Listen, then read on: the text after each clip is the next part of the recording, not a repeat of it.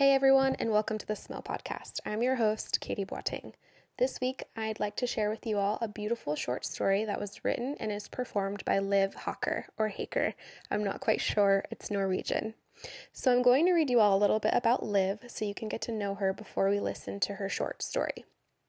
So Liv Håker is a Norwegian singer-songwriter with years of stage experience. She will make you feel at ease and emotional with her clear, sensitive, chill-inducing voice. She grew up in a family surrounded by music, singing with her two sisters on stage from an early age. She sang in rock bands, big bands, choirs, vocal groups for the royal family, on TV, at the Norwegian Wood, and had duets with Bjorn Eidsvåg and Alexander Rybak when they visited Iceland. And I apologize for my pronunciation of all of these Norwegian words. So in 2013, the EP Slorette was released and it received critical acclaim. So Liv wrote in via email to tell us a little bit about her story, and this is what she says. Quote, "My name is Liv, and I'm an acquired anosmic, parosmic, phantasmic from Norway. I lost my sense of smell about a year ago, slipping on the ice and banging my head real bad. It's been a difficult year due to the entire injury, but lately specifically because of anosmia, phantasmia, and what I believe is parosmia. It's kind of hard to tell what's what. I could go on and on about how it is, but what I really wanted to share with you is a short story I wrote. It's about what it's really like to be anosmic and phantasmic. I wrote this piece first on my Facebook page in Norwegian to try and explain to my friends and family what it's like.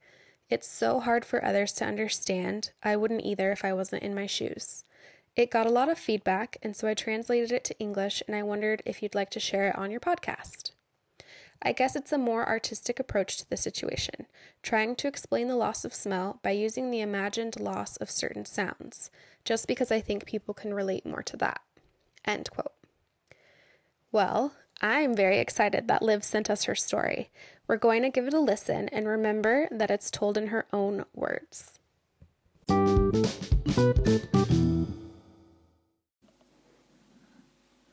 Music, a short story by Liv Håker. You come into the room where the orchestra is already seated on stage. They follow you with their eyes, smiling as you walk to the front row and sit down. The musicians focus, eyes on the conductor, bows to strings, lips to mouthpieces, and they begin. You see the hairs rising on the arms of the man next to you.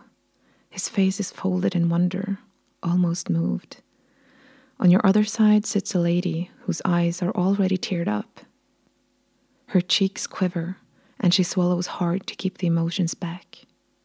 You look back at the orchestra, puzzled. You look and see them lifting their arms, gasping for air, their banks shaking in rhythm, the back of the conductor's jacket moving like a stormy ocean in front of you. But you hear nothing. Well, you do hear their breathing. You hear the fine hairs on their bows hitting the strings. You hear the fabric of their white ironed shirts rubbing against the chests as their arms work frantically with the instruments. But you can't hear the tones, the frequencies, the emotions. You cannot hear the harmonies, the crescendo, the pizzicato. You can't hear the music. And therefore you feel nothing. You are stunned, numb. Where did the music go? This can't be real. This is so strange. Why can't I hear the music, you think? So very strange. You stare and stare at the musicians. See how hard they work. Such focused and intense eyes, heaved eyebrows, wrinkles and skin folds shivering, blushed skin. You know the piece they're playing by heart. You can hear the opening in your mind, the intermezzo, and you remember how it makes you feel. And you recognize that emotion in the faces of the people surrounding you. You imagine the most beautiful moment and chills suddenly cover your skin. The light from the music fills you up completely and vibrates in white all through your body. But in the same instant as you consciously register that feeling, reality catches up on you, and you know it's just a memory. You didn't actually hear it. It was a glitch. Your body believed the memory and reacted to it, but it wasn't real. And the moment disappears as suddenly as it appeared and leaves you breathless on the edge of the cliff as it dissolves before your eyes. You are torn away from your thoughts by a dark, rasping tone behind you. Confused, you turn your head and seek the source of this noise rather. It howls and whispers at the same time, completely unrecognizable, unidentifiable. It reminds you of a chair being dragged along the floor, but not quite. The deep horn of a cruise ship, but not exactly a cruise ship. The tiny clink of a needle dropped into a porcelain cup. Or is it the crack of an ice cube? The noise shoots through your body and brings on a strong feeling of discomfort. Anger rises in you. Who is making this noise? You turn your head from side to side, but no one else seems to be bothered. They can't hear it. You want to shout at someone, but dare not raise your voice in fear of bringing shame upon yourself. But the noise is so loud, and suddenly it changes color and becomes dark green, and you lift your hands onto your ears and cover them hard to protect you, to shield your poor soul. But it doesn't go away, because the noise is inside your head, inside your brain, inside you. You have created it all by yourself without knowing it, without intention, because who would want to inflict such pain upon themselves? The crowd suddenly breaks out in applause. You look at the orchestra. They're done playing and look at you, asking, "Did you like it? How was it?" "It was nice, I suppose," you reply quietly, unsure. You get used to not hearing the music, just hearing all the sounds outside and surrounding it. You get used to the noise too. Its colors shift often, from bright blue to pale pink, dark green, and sometimes pitch black. You don't think about the music as much as you did. You don't yearn for it the same way you used to. You are busy with the colors and their ever-changing mode. They become your friends somehow. They are with you every waking moment of the day, from morning till the last conscious thought before you fall asleep. All right, so today's a bleak purple day, you wake up thinking sometimes.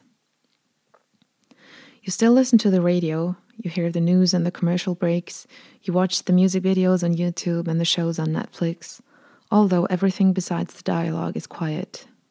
Because you need to feel like you're still part of this world, even without the music. Your brain still needs to be fed. This is what living without a sense of smell is like. The music is scent. Millions and millions of different scents our amazing brain can identify and process. Anosmia is the name of the disorder. The sound of everything outside the music is the sense of taste.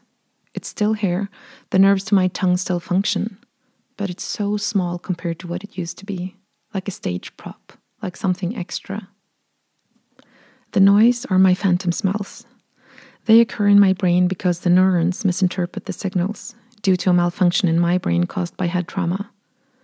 Phantasmia, they named it. It can take over my life on days when the color is black.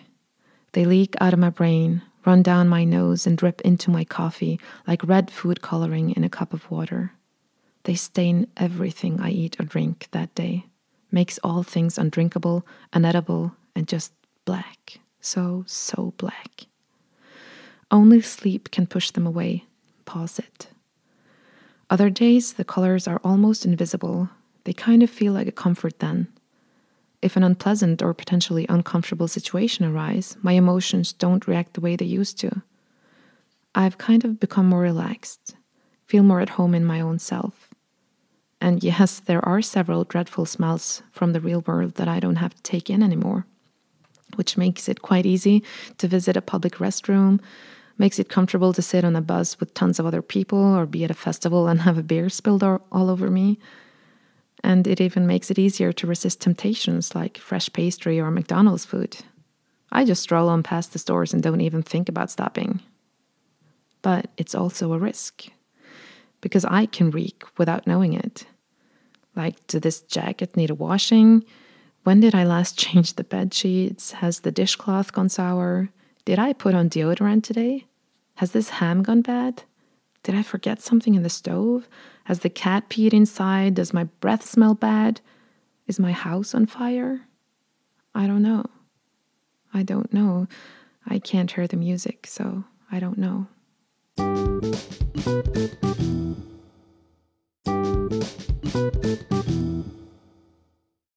Thank you all for listening. You can learn more about Liv and her music online by going to her website. You can also find out more about her and her music on her Facebook page. I'll include links to both sites in the episode description.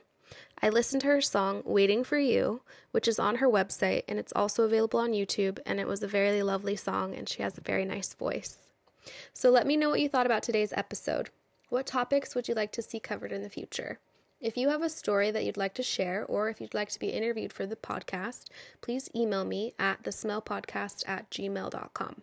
You can follow the podcast on Twitter at thesmellpodcast. If you are interested in attending the anosmia meetup that I mentioned in the last episode, it will be a dinner on Saturday, February 9th, and you can find the event on the Anosmics of the World Unite Facebook page, and I would absolutely love if you can join us next time.